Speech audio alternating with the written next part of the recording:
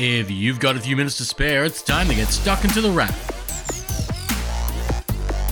Nearly the end of September 2022, and you're tuned into The Wrap, Australia's fastest technology roundup. And while last week was very much an Apple fest of new tech, this week won't be outdone because there's plenty of stuff on the way. Take what's happening in sound with Sony and Sonos both offering new tech there. For Sony, it's a big new speaker made for partying. It's kind of like the company's old Muteki speakers, but the XV900 is a little bit different. It's a big party speaker with lights, a lot of sound, and a handle. And it really needs one. It weighs 26 kilograms. But it will play Bluetooth sound and be able to be plugged into your TV, boosting the sound there. Basically, you plug in an optical cable and it will make the TV louder, and you can even connect it up to 100 other Sony wireless speakers for more expansive sound. Granted, it will cost a sizable $1,300 when it launches in October, making for a hefty investment for big parties and such. Sony's big speaker isn't the only big speaker this week, though what Sonos is working on is big in idea and small in stature. You can more or less read what's happening in the name, with the Sonos Sub Mini being a miniature version of the Sonos Sub. Up until this point, Sonos has only really made one subwoofer for its several soundbars, which right now are made of the Arc, the Beam, and the Ray, and it's been around the $1,000 mark if you wanted it. In the Sub Mini, Sonos has managed to get the price and the size down, taking the 16 kilo $1,000 sub down to a 6 kilo $700 subwoofer. That could just make more economical sense for living rooms keen to give their movies a little bit more oomph and bass than what their soundbars can do right now, but we won't know until it's out, with October also the time frame for this one. Before then, there's a new entry-level Kindle on the way with a sharp new screen for under $200. Anker's Sound Division Soundcore has new noise-cancelling headphones in the Q45, which are just over $200, and GoPro has a couple of new pint-sized cameras that up the tech of its action camera lineup, arriving in two similar but distinct variations. The Hero 11 Black is very much your typical GoPro, with a screen on the back for viewing things and a screen on the front handy for selfie videos. Waterproof and ruggedized, it's a GoPro made for action and then some, but it's the Hero 11 Mini which is just a little bit different. It skips the screen and is made to be mounted such as to a helmet, a car, and so on and so on. It's just one more way for you to get your action on, priced at $800 for the regular model and $650 for the smaller mini model in October.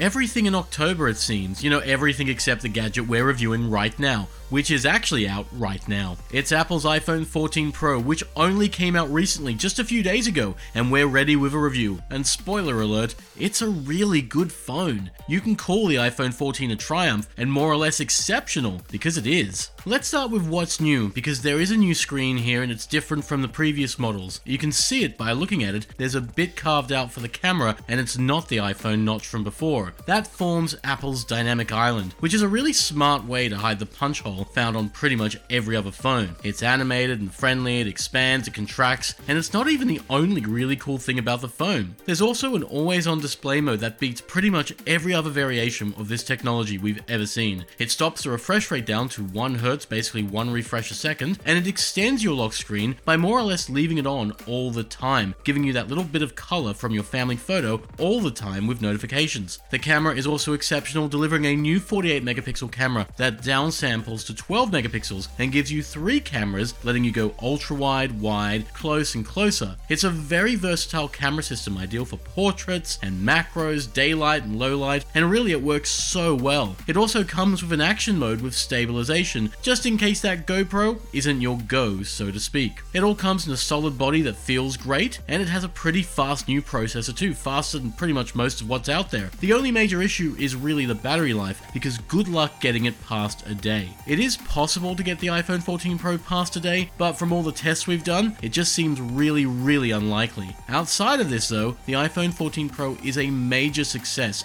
and absolutely worth checking out. There is just so much in this phone, and it is very much a contender already for best of the year. We still need to look at the iPhone 14 Pro Max, and we bet the battery will be better overall because the phone is bigger, but this is a great start. For now, you've been listening to The Wrap, Australia's fastest technology roundup. Everything on this show and more can be found at thewrap.com.au or at pickr.com.au, and a new episode can be found each week at Spotify, Apple Podcasts, and wherever you get podcasts from. But for now, have a great week, and we'll see you next time on The Wrap. Stay safe, stay sane, and take care.